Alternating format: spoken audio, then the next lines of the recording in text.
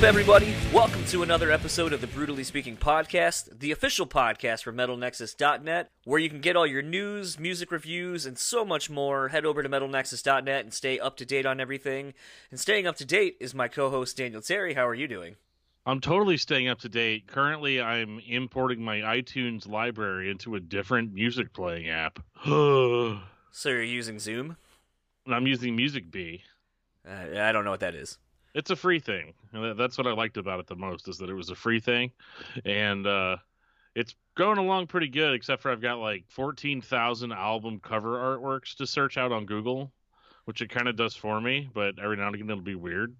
Like, I'm trying to get an Atreyu album cover, and it keeps throwing a Game of Thrones picture on it, and I'm like, that's cool, but that's not the cover artwork.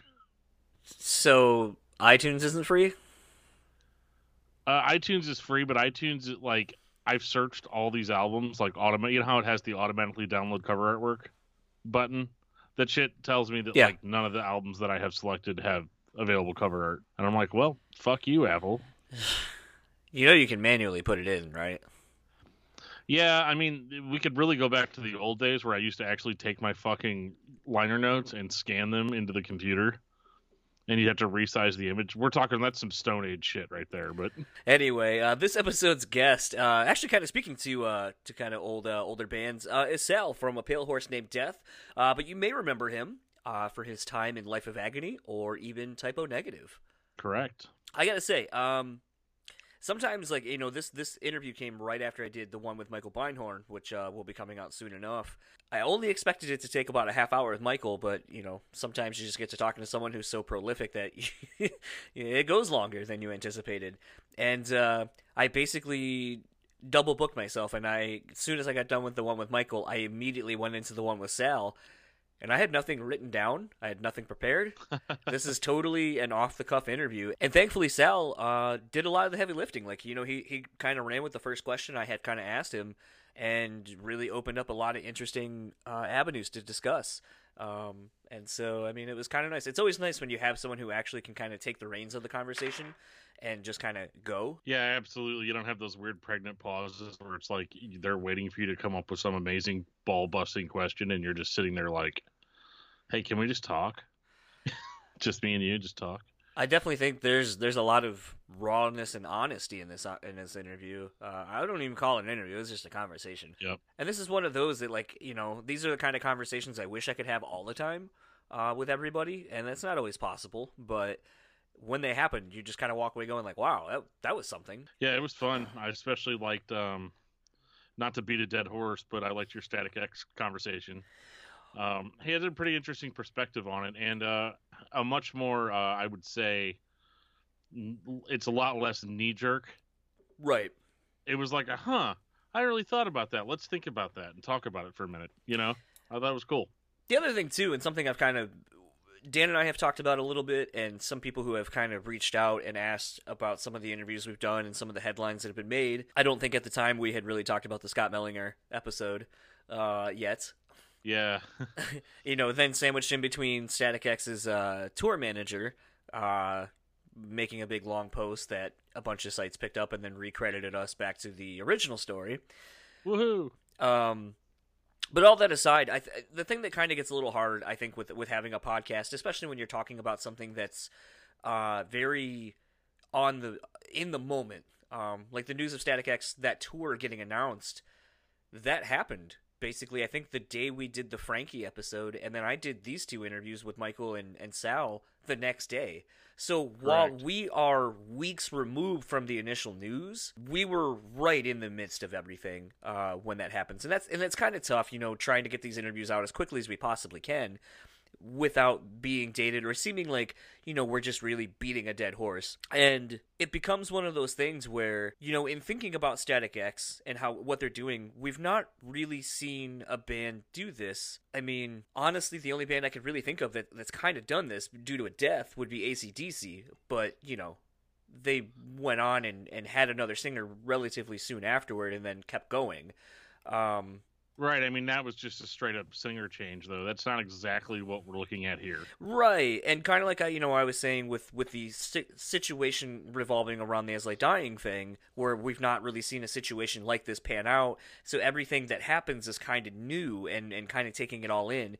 Same thing with the Static X thing, like I kind of say in the interview, we've not seen this, and Typo Negative honestly is one of the only bands I could really think of where you have such an iconic frontman that it's like, okay, and he is the voice, he writes a lot of the music and so on and so forth, that basically, other than, hey, the rest of Typo goes out and does like we're gonna celebrate Bloody Kisses or whatever, it's like, I can't really think of another band that's on that kind of iconic level with the front man, the voice, the everything, to where, I mean, Ministry, maybe? Is that the only one really left at this point? Yeah, I mean, I wouldn't go see that with Ministry, but and I'm probably not going to go see it with Static X either. And ironically, Tony's in both those bands. Yeah, I know, right? But I think the weird part of it is that it's the secrecy. Number one, that's weird about it. Ignoring all the other stuff we've talked about whether it's a good idea or whether it's actually respectful to Wayne's memory or any of that stuff. You've got a fucking guy in a helmet on stage basically pretending to be Wayne Static and doing his best Wayne Static impression. That's not really the same thing as getting a new singer, dude. Like, it's very on the nose, and it's not like any of us are like gonna come away from that and feel like we got the full Static X experience. Maybe I'm wrong, but it could be a great show, it could be really entertaining, but it's just like going and seeing the Australian Pink Floyd. Yeah, I mean, you're listening to it, you're like, yeah, it sounds like Pink Floyd, but it's not. You paid for a ticket to see the Australian Pink Floyd. It's not the same thing, and I don't see it translating as such. For instance, if you had a band like Norma Jean, who singer famously left, and then they got a new singer, went on, and the sound changed, but the band was still the same band. At least it was back then. So there was a certain legitimacy to, okay, we've changed singers and we're going in this new direction to complement that singer or whatever. Right. This is just like a straight, like, we have to make it as much like Wayne Static X as we can without having Wayne. Right. It's a challenge. I wouldn't want to do that. Right, and I think that was kind of the thing that was interesting, like I said, and like I was just saying a couple minutes ago, with the fact that I had nothing prepared, and the interview just kind of went where it went. That's kind of why, like, I was kind of looking at something and thinking about that, like, just, Typo, because I wanted to talk a little bit about Typo Negative, because I wanted to find the gap or the bridge where I could talk about the 25th anniversary vinyl reissue, because, Yeah. it was pretty cool, and it was a big record store day thing, and a lot of people were excited about it, so, it was just kind of cool to bring up such an iconic record and talk a little bit about it, but I was trying to find a way to get there, and then somehow my mind just kind of was like, I wonder, has anyone actually brought up the idea of, like, hey, you guys should do a Typo reunion memorial show? Because and then when I thought about it, it just seemed asinine. Like, why the fuck would you do that? Right. I mean, it's one thing if everybody's still alive. Right. And you guys want to get together and do a reunion show. Yeah. That's a pretty popular moneymaker these days. Yeah. It's not a bad deal, but again, to have a memorial show is kind of like something you do right after someone dies. Right. Not years later, you don't, it's not like a high school reunion. You don't get together every 10 years to fucking celebrate or memorialize the fact that somebody died in a band and the band no longer continues. Like it. I mean, here's the thing, man, you could do whatever you want to do. But is it a good idea? I don't think so. Not past the initial shock of somebody passing. Yeah, no. It was really interesting, and then kind of even some of the Life of Agony stuff that he kind of peppered in there was kind of interesting, and obviously doesn't seem like left necessarily on the greatest of terms with them or for himself. No, didn't seem like it. No, he seemed a little like that's the thing that I was doing, but I was basically already out. Mentally before I was even done. Yeah.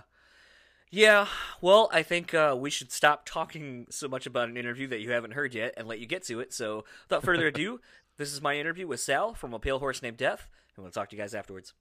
So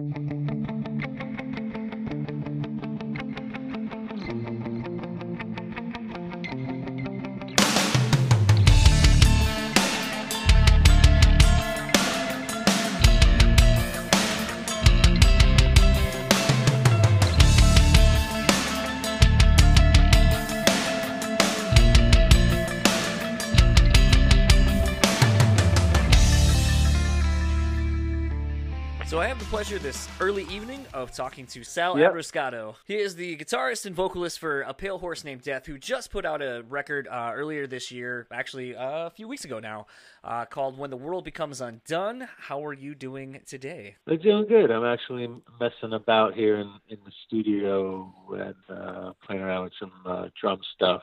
I got the recording setup open. Yeah, I'm doing good. Excited. It's been... I think a couple of weeks, just almost. The album came out, and everything's going great. It seems like everyone's loving it and receiving it well. Good reviews. I couldn't be happier with the situation that's going on. It's wonderful to see an appreciation for this kind of stuff and what we're doing as people. So yeah, just good, pretty good. Good start for 2019.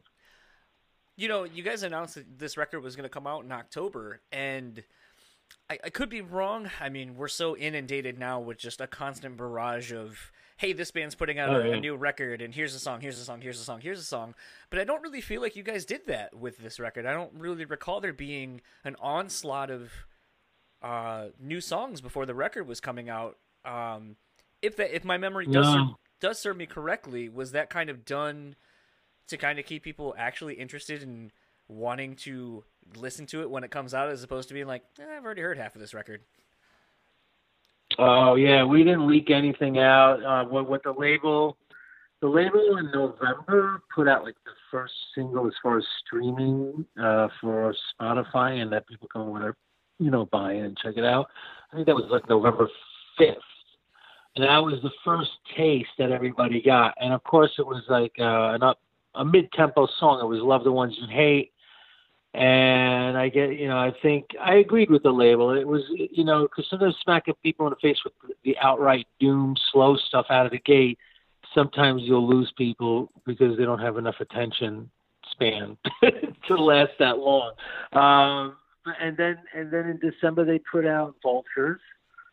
And then now the record came out. The week before the record came out, they put out the title track, When the World Becomes Undone. So there wasn't a whole lot of, it was kind of like the band was deactivated and quiet for a while. And I think sometimes that, it works in your favor if there's people that like the band, and then they become more curious about what's going on when you're going to come out with another record. And sometimes going away is good, but it can also hurt you. But I think I don't want to be that band. It's like constantly smacking people in the face with bullshit every day.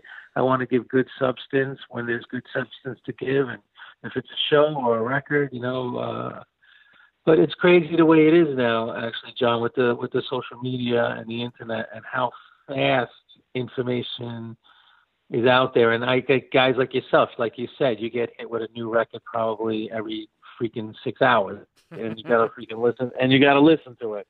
And there's so many bands.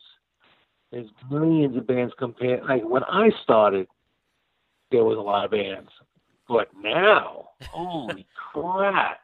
I mean, I don't know. There could be a billion bands out there for all we know. It's just, like you said, inundated. The whole business, not enough money coming in, and it's inundated with everyone with their home studios and also knowing how to do blast beats and putting out all kinds of shit, It's Right. crazy. It's crazy what it's become. It's too disposable, and it's too, again, people, like a song will survive a few weeks and then it's done, on to the next, It's so just disposable, yeah. Just toss it aside, on to the next. There's no life to anything anymore. And nobody, at least there's a resurgence in vinyl, but the whole holding the physical copy in your hands, reading the lyrics, looking at all the artwork. I mean, it's just bullshit with the phone. Just a simple little JPEG. for an album cover. And I'm guilty of it too. I have songs on an iPod that I play through a Bluetooth thing in my garage when I'm doing stuff in the garage, and it's an easy way to catalog music, but this was all music that I cataloged from the boxes of CDs I have behind me here, you know? Like, I have all the physical copies, everything. So doing all right. Something, in mentioning, obviously your ties to Type O, and even we'll go with Life of Agony as well. Because there was a bit of a gap. There was obviously my timeline might be wrong. Life of Agony put out the last record that you were on, other than the most recent one, but like in 2004 or 5, I think. And Broken Valley, yeah. Yeah, and you didn't put out the first A Pale Horse Named Death until 2010 or 11. So at that point, what were you doing in that gap of time between when Life of Agony was kind of done and wanting to start up a new band, given the fact that Life of Agony kept working up until 2011, actually. Okay, that's true, yeah. And then, so even though that record came out on Epic, totally was a fiasco, and then that was 2005. So the band kind of like all of a sudden like turned into this part-time thing, where it was part-time, right. 2 weeks a year, and the band was doing that up until 2011. Then there was a transformation, as we know, and that person said they didn't want to do it anymore, and they had to go change and go into the cocoon and become somebody else. So the band stopped, right? And already I had the idea in 2009. The concept, the name came to me. So the band name, the band idea, and the songwriting and everything is already 10 years old. And I was already brewing when I saw the writing on the wall. I said, well, you know what? I need to do my own thing. I've done a lot of records. I've done a lot of records with collaborative bands, whatever, or other bands. But I need to do what I hear in my head, do what I like. I'm a very dark, kind of depressing, negative person to begin with, but I also have dark humor. And so that's what keeps things balanced. Everything is dark humor. A lot of times the sarcasm and all of that stuff pretty real for like all of us that have those roots that come from that same time and place. So 2009, I already started beginning to write. And I had the name of Pale Horse Named Death there for like January. I was watching something on History Channel about it was talking about Revelations and stuff and biblical stuff, and I just did a play on words and twisted it because we all know that Death himself rode the pale horse, but I twisted it around and went a pale horse named Death. So it just was a play on words that kind of stuck, and I knew I was onto something. And this whole gloominess I wanted to do, and all the stuff I learned over the years from being exposed to people since I was a kid. So that record actually was done. We had like a demo version of it in 2010, but then STV picked it up. And in 2011, right when LOA said that we weren't going to do any more shows, I came back to Europe and did a couple of weeks with a Pale Horse Named Death when we had like the first lineup, and it started then. So, but we do other things too. I'm also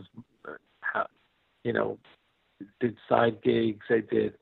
I have my house. I moved. There's all kinds of stuff in life that happens too during those quiet moments. But yeah. So that all started then. So then all of a sudden in 2014, LA wanted to get back together. At the same time, I was kind of having a rough time. In 2013, my second daughter was born, and she, for me and my wife, she was born disabled and blind. And so we instantly were thrown into a heavy situation of being super proactive. And my wife was like superwoman right away. Just my daughter had corneal transplants already 2 times on both eyes. And a lot of heavy things for a family. So that changed things for me also, where I didn't want to tour for extensive periods of time at once. I wanted to break things up. So that was fine and dandy when LOA got back together, and at the same time, I wanted to take a break with APHND. And I already had the sketches of the third album and the concept had already begun in 2014, but there was just issues with people and stuff and just life, and at that moment it was like a cash grab thing with LOA. But I knew I had to come back to it eventually, and I needed to get back to this, which over the year they turned into like 1 year to 2 years and 3 years, and next thing you know, because I got involved doing LOA's record, that sucked 2 years of my life out. There was no way I'd have any kind of time, especially having kids and being a family man. And I live in the country, which is always a lot of groundskeeping and work to do left and right. It's like a farm, Right. So basically, I was busy with a lot, but then finally, once I was done with that and there was some differences going on, I decided I wanted to do a third record. And, a couple of guys that come see me, at some shows, and they were asking me, and then I was getting emails and letters. And one thing led to another, and I decided I wanted to do the third record. I had all this stuff sketched out, and I knew it had the potential of maybe being a really good time to put it out, because nothing's gotten better in the world. It's kind of interesting in hearing you kind of talk about A Pale Horse Named Death in conjunction against Life of Agony and just your own life, personal going-ons. It almost seems like the band is almost a reactionary byproduct of what you're going through. Like, the frustrations, I guess, you had at the end of the Life of Agony around 2011-ish when you guys were kind of on hiatus or whatever. Oh, yeah. And then, so, when Lay My Soul to Waste came out, that almost seems like, again, it's kind of reactionary to maybe what you went through with your daughter and, just everything as a whole. And I think that's kind of interesting because when I was listening to the whole discography over the last, week or so leading up to this, there was this constant, not nagging, but just this thing as I kind of was like, listening to the lyrics and just kind of taking it all in. It almost felt like this was kind of a reaction to something. I just didn't know to what. Because I mean, with the name and the imagery you put on your album covers, even, looking at a JPEG or whatever, there's still something to be kind of said about the power of an image to go along with an album, because it is the visual representation, hopefully, of what's contained within. And with the album titles themselves, it just, like I said, it just kind of seemed like there was obviously a little bit something more under the surface of this being, there's something more that was kind of the cause of these songs that they actually kind of needed to come out of you. Not just like, yeah, it's time to write another record. These songs sound cool. Like, all right, let's go. Yeah, you're absolutely right. You actually nailed it on the head. The third record especially is even more personal. But when you say, like when you said that how you just didn't know exactly what it was about, was something that I do intentionally. I try not to be too specific because I still want the listener to kind of adapt it to their situation in their life, or relate to it and be like, wow, I feel like that at times too. And I try not to be always like too specific and leave it open to interpretation, but kind of guide you in that feeling. But the record, represents, there was a lot of things that happened personally in the last 5 years from the day that my daughter was born, and then a lot of family problems we had with outside of the home, with like, sisters and brothers and things like that, and family feud stuff, like really stupid stuff. But it consumes you, and it got real heavy with certain things, and then battling with hoping that you can see maybe your daughter one day just do something simple like walk in the grass. It just and then the issue of people kind of like playing you or using you or acting like you had nothing to do with anything, and they just betrayal kind of type of behavior, fair weather friend behavior stuff. There's stuff like that in there, and there's stuff about just personal battles of always thinking about suicide, things like that. Always battling. I'm a diagnosed manic depressant, so that in itself is an issue. And to give you another situation, like not only like in 2017 when things unraveled between me and Life of Agony. My daughter had like about 25 procedures, and I left on tour 2 times while my wife was in the hospital with my daughter and pregnant with my third daughter that was born that November, which was something that Life of Agony didn't find so appetizing, that I was having another kid, I think. And it meant I needed a couple of months off when that all went down anyway. And it was, so I also was diagnosed with monoclonal gammopathy that year, along with being diagnosed manic depressive, which I made it clear to everyone. And then I was on some medication over that summer that was making me feel a little bit uncomfortable, so I stopped taking it. And what I got diagnosed with was something that never goes away, and it's a precursor. If it gets aggressive, it turns into myeloma. To give you an example, last Thursday I had a bone marrow biopsy because that was something I was putting off for a bunch of years now. And at this point, my numbers, I get screened every 3 months. My numbers were going up a little bit, so my specialist was like, "Can we put this to rest already and do a bone marrow biopsy? Because if anything." Because the bone marrow biopsy is the only true test that will tell you exactly what's going on with cancer and things like that, if you have it and what you have. Because blood tests can only give you like 95%. So it could come back negative, but there could still be something in there, going on. So I was not forced, I just had to face up to it, face the music, and do this bone marrow biopsy to find out if I have something brewing. And, life has been a couple of kicking the balls for the last bunch of years. Yeah, sounds like it. And I was dealing with people that were going through midlife crisis and wanted to be 18 again, and didn't have time with my problems, and didn't understand why I was maybe depressed or upset because what was going on between my kid and me, it was just like a lot of worries.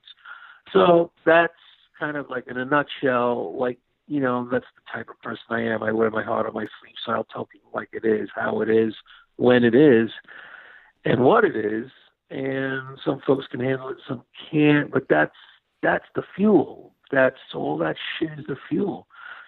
People not understanding me or understanding the situation, but yet I got to be compassionate and be empathetic for others. It's like a one-way street. But nonetheless, it was the fuel for the lyrics, and continues to be the fuel because, we just found out my daughter has another surgery coming up in June. So this is something I got to tangle with all the time, scheduling-wise, with tours and things like that, too. So, there you go. In a nutshell, that's the answer to what you were feeling from those lyrics. It's very serendipitous, the timing of you telling me the story, about the things that you've gone through with your child. I myself grew up with a cleft lip and palate, and while not nearly as severe as what your daughter's going through, my wife and I were watching something, and there was it was like a procedural show or something like that, just some bullshit TV. And there was a scene in the show, though, where the daughter and the mother basically gave up part of her liver for her daughter. And she went to squeeze her hand because her mother wasn't awake from the surgery. There were complications. And it brought me back immediately. And I started crying, and I'm probably getting a little bit emotional now thinking about it. But my wife was like, you'll cry at, she goes, you'll cry at everything. And I go, this was my childhood, kind of. I remember growing up having to go have a lot of oral and facial surgeries, and my parents, one of my parents having to spend the night in the hospital with me. And and I don't know if I've ever actually told my wife this specifically as to the whole background of this thing that, my parents and I, and now my wife and I do. But, when I squeeze her hand, even, at the middle of the night, my parents were always like, if you need me, if you're afraid or whatever, squeeze my hand to know that I'm there and, that, I love you. And so when I saw that, I was just thinking about that. And it's one of those things that I think now as a 30-something-year-old person, I've had this very conflicted thing recently about my childhood and how being compared to other people, going to doctors, professionals, and how they kind of fucked with me mentally in a thing of going like, well, here you are, and here's a chart of what is quote unquote normal. You're not normal. You're never gonna do this. Right. You're never gonna do this. You're not gonna do these things. And thinking back about how it fucked with me. Yeah. And- Well, you're scarred for life. Yeah, and it's one of those things where, you know, and then obviously, you know, just a lot of the other baggage that comes along with being born with a birth defect of sorts, whether you want to deem it as such or not. Some people say now that it's common enough that it's easily fixable and all that kind of stuff. But, you know, still, it's still one of those things that I think you know, just going through something like that, and I couldn't imagine, you know, I know it's something I've had to bear the brunt of from my father telling me that my grandfather, who was born with this condition as well, you know, telling my dad, the firstborn out of 4 children, like if I would have known that this would have been passed down generations to my first grandson, I would have never had kids. And it's like there's shit like that when you kind of hear things about what people go through, and it may not be happening to you, but there's the ramifications of the things that have been said, like that get said to you as the parent, or the responsibilities and the burdens that fall on you as a parent that I don't think a lot of people really can understand. And I myself, not having kids, I can't understand it from your perspective that way. But being a child of these things and going through this shit, Yeah. I You understand went through it yourself. Yes. And so from that perspective, you know, I want to say, I guess, thank you for telling me and whoever's going to listen to this, you know, those stories. I know they're very personal, and I've also not told anyone any of the things I just told you. So, I mean, you know, I feel like this is, you know, kind of one of the things I love about a podcast at times is just sometimes the breaking down of bullshit barriers and just being real and honest and open about things and experiences that people go through.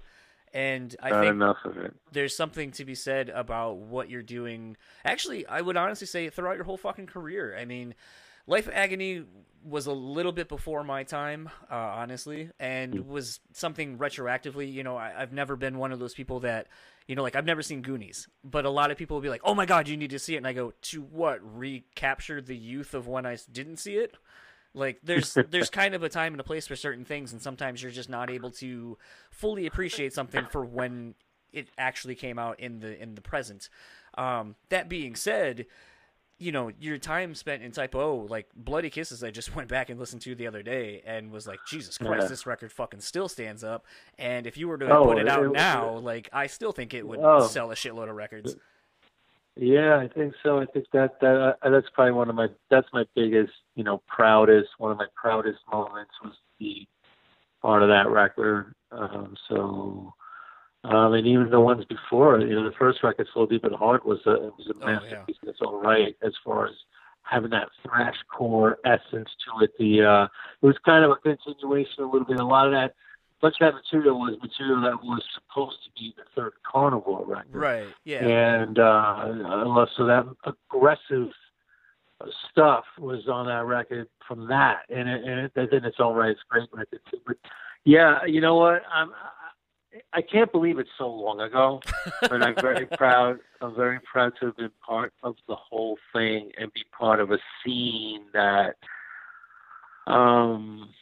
you know, it was really cool, and a lot of people had world-renowned respect for the Brooklyn sound, that whole thing, that nonsense they were talking about, but it was really a neighborhood thing, right? And to be part of to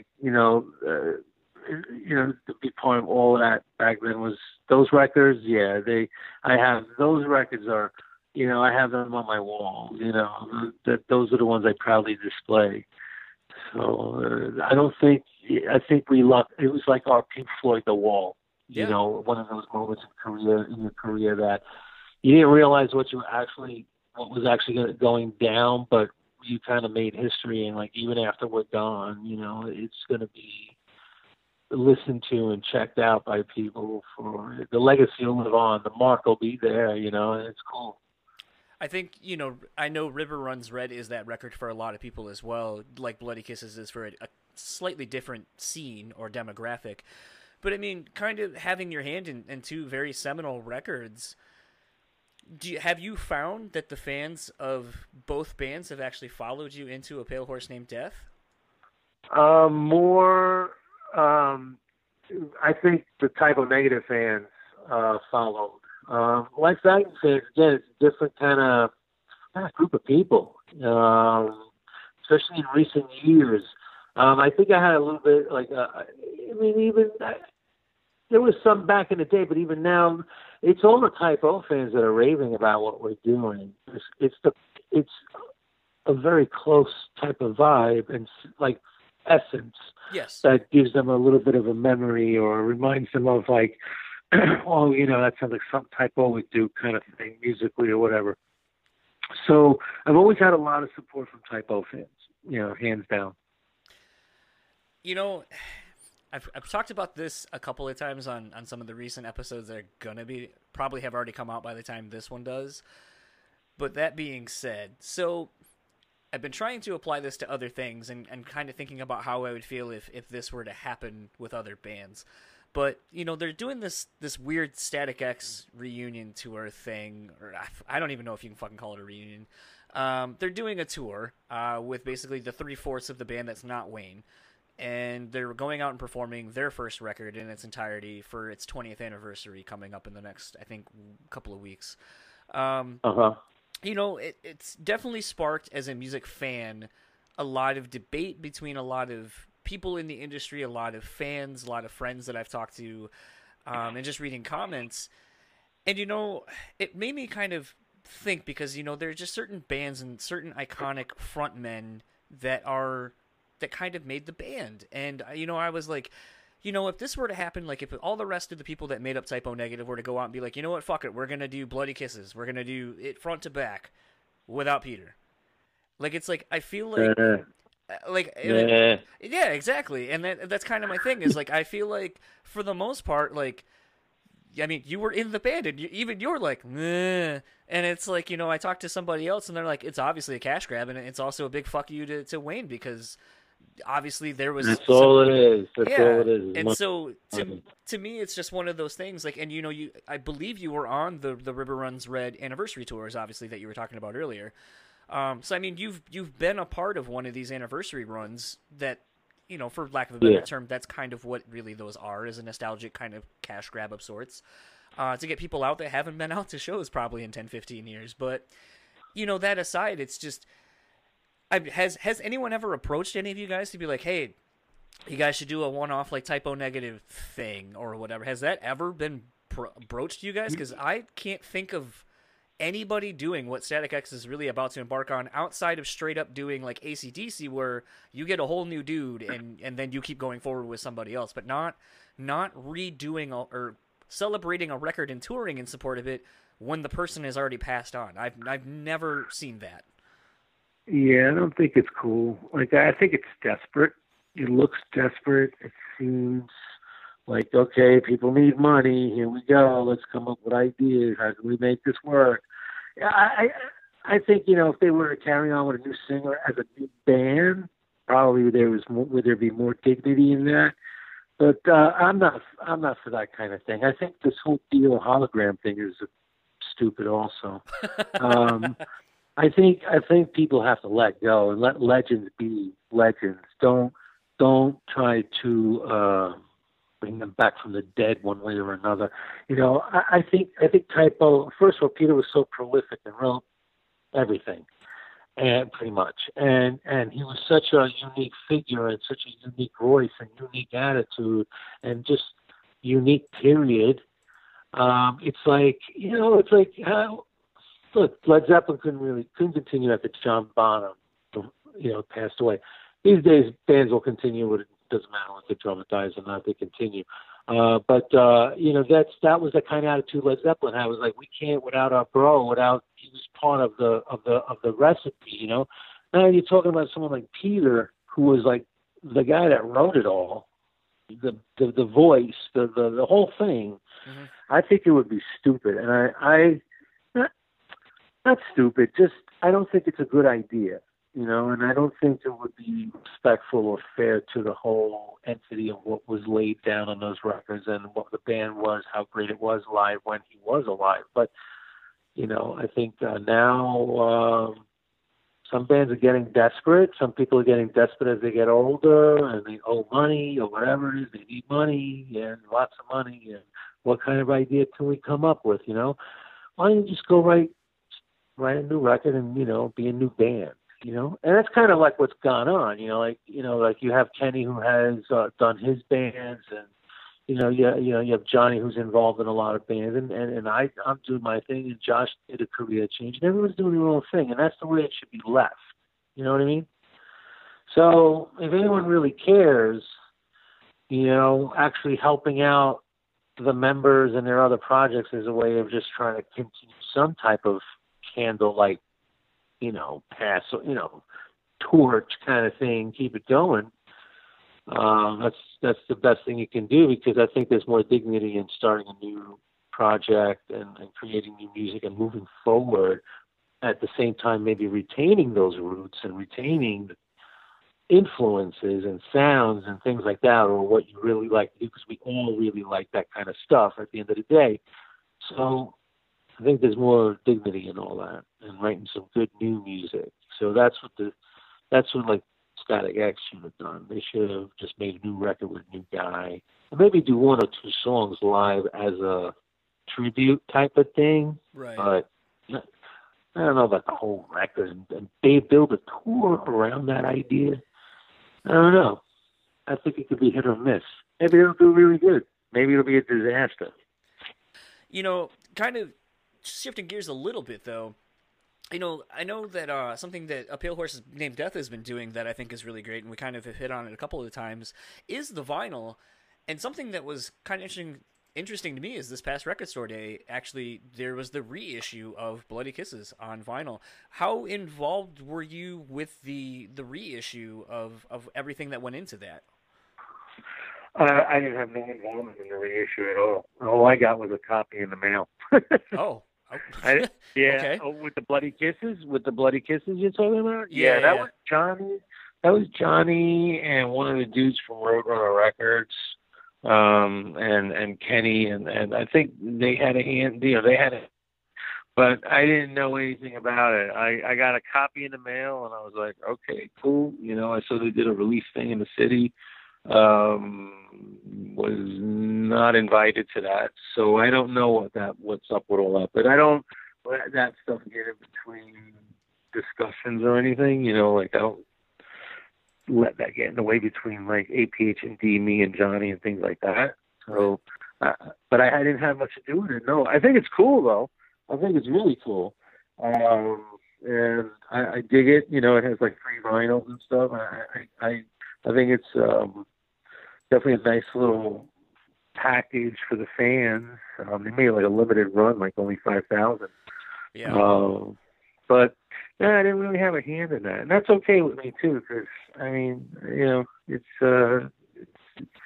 one of those little like novelty things, Yeah, because your most recent record, I mean, I was pretty impressed by the actual package of this. I mean, you had a limited edition box set out of 500 or 550 copies or something like that. 550, yeah. That I had a hand in. Me and Sam Sheeran, and it was awesome that the label, like, first of all, the label never did that. Like, in the past, the first 2 records came out on double gatefold vinyl, but when they said they were doing this special bundle and it had, like, all this cool stuff in it, I was like, wow, this is cool. And I made sure, like, they sent us one each. Can I get one of those, like, limited box sets?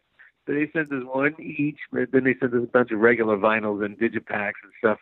But I did get my hands on a box set, and it comes with this stuff full of nuts, That, I think, is really cool. And I think that's cool incentive for people that especially are getting into the band for the first time, because all of a sudden you open it up and you get this sticker, you got a patch, you got a hat, and then you have the record and the CD. There's a digipack that comes in the box too. So pretty neat. And then they had some other version that was like the vinyl and the T-shirt. But the limited run was green. Those records were like the marbleized street, green and black also. And we haven't cut we're funny about cutting the cellophane on the vinyls and stuff, so we try to preserve them. And my wife's a vinyl collector. She's like, no, don't cut it. Don't cut it. Don't cut it. Leave them wrapped up. Nice. I'm like, okay, cool. So, so we haven't really looked at it, but I think Eric opened his and he told me it looked incredible, the vinyl. So, yeah. There's been obviously a carrying theme between the record albums, the record covers, I should say, with the horse and there being an image. Is that something that you see just always being omnipresent on your album covers? It kind of worked out that way, but yeah, it's kind of like Maiden. I wanted to do. We like the whole idea of like the one artist because Sam gets it and he gets the music and he gets us, and there will be always a horse somewhere somehow. Just like the horse is on the cover of Lay My Soul to Waste, but it's in the clouds and in the mist. Yep. And I think it's cool. Nobody really does this whole conceptual. It was like how when I was a kid following Iron Maiden records, Derek Riggs was the artist that did Eddie on every Iron Maiden record, and every time there was a new record coming out, everybody would be pumped about what it was going to look like, and like. Part of the big reason was not only did they rock, the metal was great, but the record, the artwork was the other reason to be into Maiden. And I don't think a lot of bands do that. Everyone's trying to be, avant-garde or whatever, but it seems to work with this band, and we have that kind of artist that is into concept and continues things and carries things over from one record to the next. So I think it's cool. And in the next record, we'll have something in that kind of apocalyptic vibe again, with the same type of art. Why not? Yeah. Well, and wrapping up, where can people find you and or the band online, and what does 2019 have in store for the band? You can find us, of course, www.apalehorsenamedeath.com. We're on Facebook. We're on, Twitter at APHND, Instagram at APHND. We go to Europe in March. March 20th, we go to Europe for like almost 3 weeks. That's like we break the ice. We come home, and then there's something in the works for us to do Canada, like 5 shows in Canada, and do like a Northeast tour in May, first 2 weeks in May. And then we have our working on a couple of festival weeks in August in Europe, and we're just going to try to do like these 2-week chunks in balance with life and everything else, and we're definitely planning to be more active than we've been for the last 5 years, that's for sure. Awesome. Well, again, Sal, thank you for taking the time to talk to me today and being so open and honest about everything, and looking forward to hopefully catching a show sometime this year with you guys. Yeah, man, and thank you for being honest, and nice talking to you, and good luck with everything, and thanks again for supporting the band and doing this with us. Yeah, not a problem. Have a great day. All right, man, you too. Bye-bye. So that was my conversation with Sal of A Pale Horse Named Death. I gotta say, I definitely feel like I left a big part of me in that interview. Really, both of us, I think, actually really opened up to each other, which is really weird. Total strangers, completely... being vulnerable and honest with each other about life experiences, and definitely walked away from that one kind of being like, wow, that was something that's going to stay with me for a while. And it kind of was I was really nervous actually about leaving it in, but I decided when I edited the episode, I left everything in there. Yeah, there's some shit I didn't know in there. Just you talking about, people saying, well, you're never going to be, normal. This is you. This is what normal is. And that, oh my God, dude, that, I was like, oh, John, but at the same time, I think we've all experienced something like that, to a certain extent. Not primarily your situation, but in other things, like I was always told as a child that, like, I remember I joined choir whenever I was younger, and the choir teacher was like, you suck. Like, straight up. She was like, you're never going to be able to sing in harmony with anyone else. You're always going to be, you're going to always be subpar. You might get okay, but you're always going to be subpar. And to a certain extent, that's true. That's something I have to live with, and like I've sang for bands, and I've done clean singing, I've done screaming, and I kind of just ended up taking that negative and trying to turn it into a positive. And I was like, okay, I'm never going to be able to sing along with the group, so I'm going to fucking lead the group, and so nobody has to harmonize with me. And because I knew that I didn't have a strong singing base, that's whenever I got into the extreme vocal, and I just happened to be lucky enough to live in a decade where that was what people wanted to hear. Right. So, Yeah. but that whole feeling of just like, yeah, no matter how good you do, there's always going to be a fucking foot in your face. Well, I think the thing that was like just looking back on it that was more upsetting is it's just like you have a professional like a doctor telling you like here's a fucking chart and here's how we grade everybody and you're never like you're not normal, you're never going to be normal, and these are the things you're not going to do, so just go ahead and suck it up and get used to it. And you're just like, and it's like like a lot of my friends, like honestly it's really weird that it wasn't until I moved out here to Grand Rapids on my own that I kind of found myself, I guess, which I guess is what you do in your early to mid 20s anyway. But it was kind of weird because like a lot of people were like, "Oh, I've never seen you be so confident," or whatever. And I think a lot of it it took time because I mean, how do you learn confidence when you're always like, well, you're not as tall, like you don't look like everybody else. You're not as tall as everybody else. I didn't grow up here in Michigan, so I have different accents at times, or I'm into different things, or just all that shit. It's like it's just a constant mental struggle that you deal with. And looking back on it now, in the climate we're in now, where you almost can't say anything to anyone, which is not what I want either. I kind of am of two minds where I guess the honesty that I was told from a medical standpoint, quote unquote, it allowed me to embrace all the things I wanted to do and just never taking no for an answer and push me. However, it also has kind of made me, I guess, being the recluse at times makes me understand things from a completely different perspective where I'm not going to be so quick to say something because I know, someone might be going through their own shit too. Right. Yeah, absolutely. And it's funny, though, to think back of the fact that, like, if a doctor had told you that now in 2019 as a kid, your parents could have probably sued him. Yeah, probably, for honestly. saying that, for wording it that way. Yeah, I don't know. And then, it's kind of like, putting it back onto Sal, I couldn't imagine, so often in interviews we do with band people, and I think just in things that we talk about as a whole, we talk about these extraordinary situations that a lot of these people are afforded because of their ability to play music, to strike a chord with people that their music does something to where they're able to tour and go meet all these people and travel the world. But we don't really look at the adverse effects on it in their home life, where it's like, Sal has a child, his wife's pregnant, he has a child that's going through over 20 surgeries before, or procedures before they're even 5 years old. And yeah.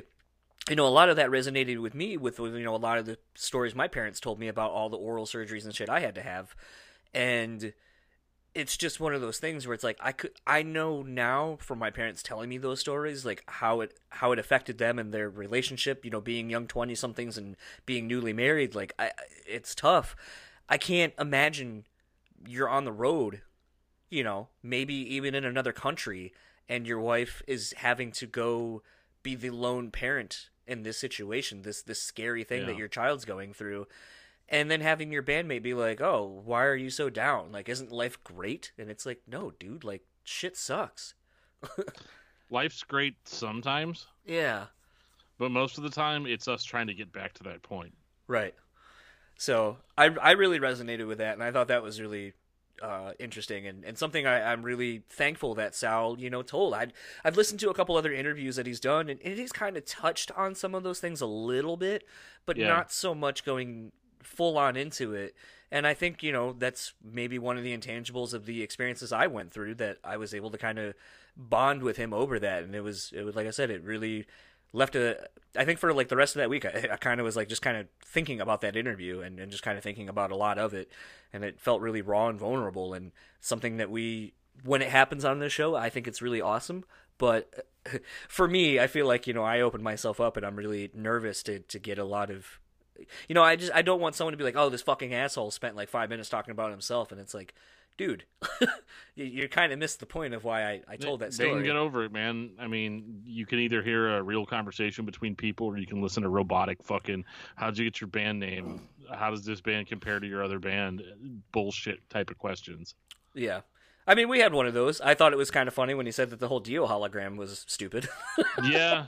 Well, I agree with him on that, but it's not as offensive as the other thing that we're not going to talk about now that we've already talked about on this episode. Let's talk about something that's not offensive and maybe something that'll lead some people into some explorative realms of their own. I'm currently drinking a local beer, a Perrin Brewing Company 98 Problems. It's an IPA. They have another one called 99 Problems, obviously. I think we know where that comes from. Admittedly, I wasn't really a fan of the 99 Problems, and my wife won this in a Christmas party thing last night, and so I have a whole 6-pack of it to drink. And Christmas party in February? Oh, I'll tell you about more of that off mic, but oh, okay. Basically, Perrin has some good beers. Their Blackberry IPA is really good, but this might be something I throw in Dan's box of stuff here and send it to him because I'm not really a fan of it. I'm waiting by the mailbox. But that's what I'm drinking. Kind of been taking it kind of slow, been fighting a cold and all that kind of stuff, so not really been drinking, but 98 Problems, that's what I'm having. I guess, a lot of people do like the 98 and 99 Problems IPAs. It's not for me personally, but don't let that dissuade you from checking out Perrin Brewing Company and some of their other great beers that they do have. And Dan, I think, is probably drinking a standby. Yeah, I'm drinking Space Dust. Oh my God, you got me. I think you're drinking it out of a bottle this time, not a can. Yeah, I had a can last night. Okay, I had several cans last night, and then I'm home for the weekend with no wife and kids, so I've had some standby beers. I'm not going anywhere. It's just a lonely man drinking in his basement, listening to vinyl in the dark. There might be crying. You don't have to trouble yourself with that. I think that's probably as good of any spot to start wrapping this episode up. If you would like to keep up with Metal Nexus, you can find them at metalnexus.net. Find them on Facebook at Metal Nexus, Instagram at metal.nexus, and Twitter at metal_nexus. If you would like to keep up with our show sponsor, The Bean Bastard, you can do such over at thebeanbastard.com. They just put out a new blend, the Mom Blend, and basically I believe, if my memory serves me correctly, it is basically what was Shitter's Full, but now like the same beans, but put into a mainstay basically. So I have to get a bag of that here pretty soon and compare to the Shitter's Full because that is my favorite coffee that he's put out so far. So yeah, follow them on Facebook and Instagram at The Bean Bastard. Dan, where can people find you? You can find me on Twitter at DiscussMetalDan. You can find me on Facebook under Daniel Terry. And you can send me an email if you want at danandjoeshow@gmail.com. That is also the email for my other podcast, Discography Discussion, which can be found at discussmetal.com. And if you would like to keep up with all things the podcast, you can find us on Facebook at Brutally Speaking, Twitter and Instagram are at BrewSpeakPod, and you can email us at brutallyspeaking@gmail.com. We started a contest over on the Facebook page, so if you go over to the Facebook page at Brutally Speaking on Facebook, you'll see a video that I did where basically I got some stuff from The Bean Bastard, and I've been trying to figure out ways to do a contest to make it fun. So right now, if you go over there, we are doing a contest for the coffee scrub. We are trying to get to 750 Facebook likes. So once we do that, we're over 500 now, so we need about 250 to go. Once we do that, I'm going to randomly pick someone from the Facebook page, and we'll contact you to do that. But just know, so we're doing a contest. Please go out, like the page, tag some extra people. And that's another thing. If you tag a bunch of people and they end up liking the page and then they comment on the contest video that they came because of you, and I'm going to buy you a bag of whatever coffee you want from The Bean Bastard myself to send to you. So sweeten the pot a little bit, pun intended. That sounds great. And we are going to get out of here. So for the Brutally Speaking podcast, I am John. And I'm Dan. And we will talk to you guys next time.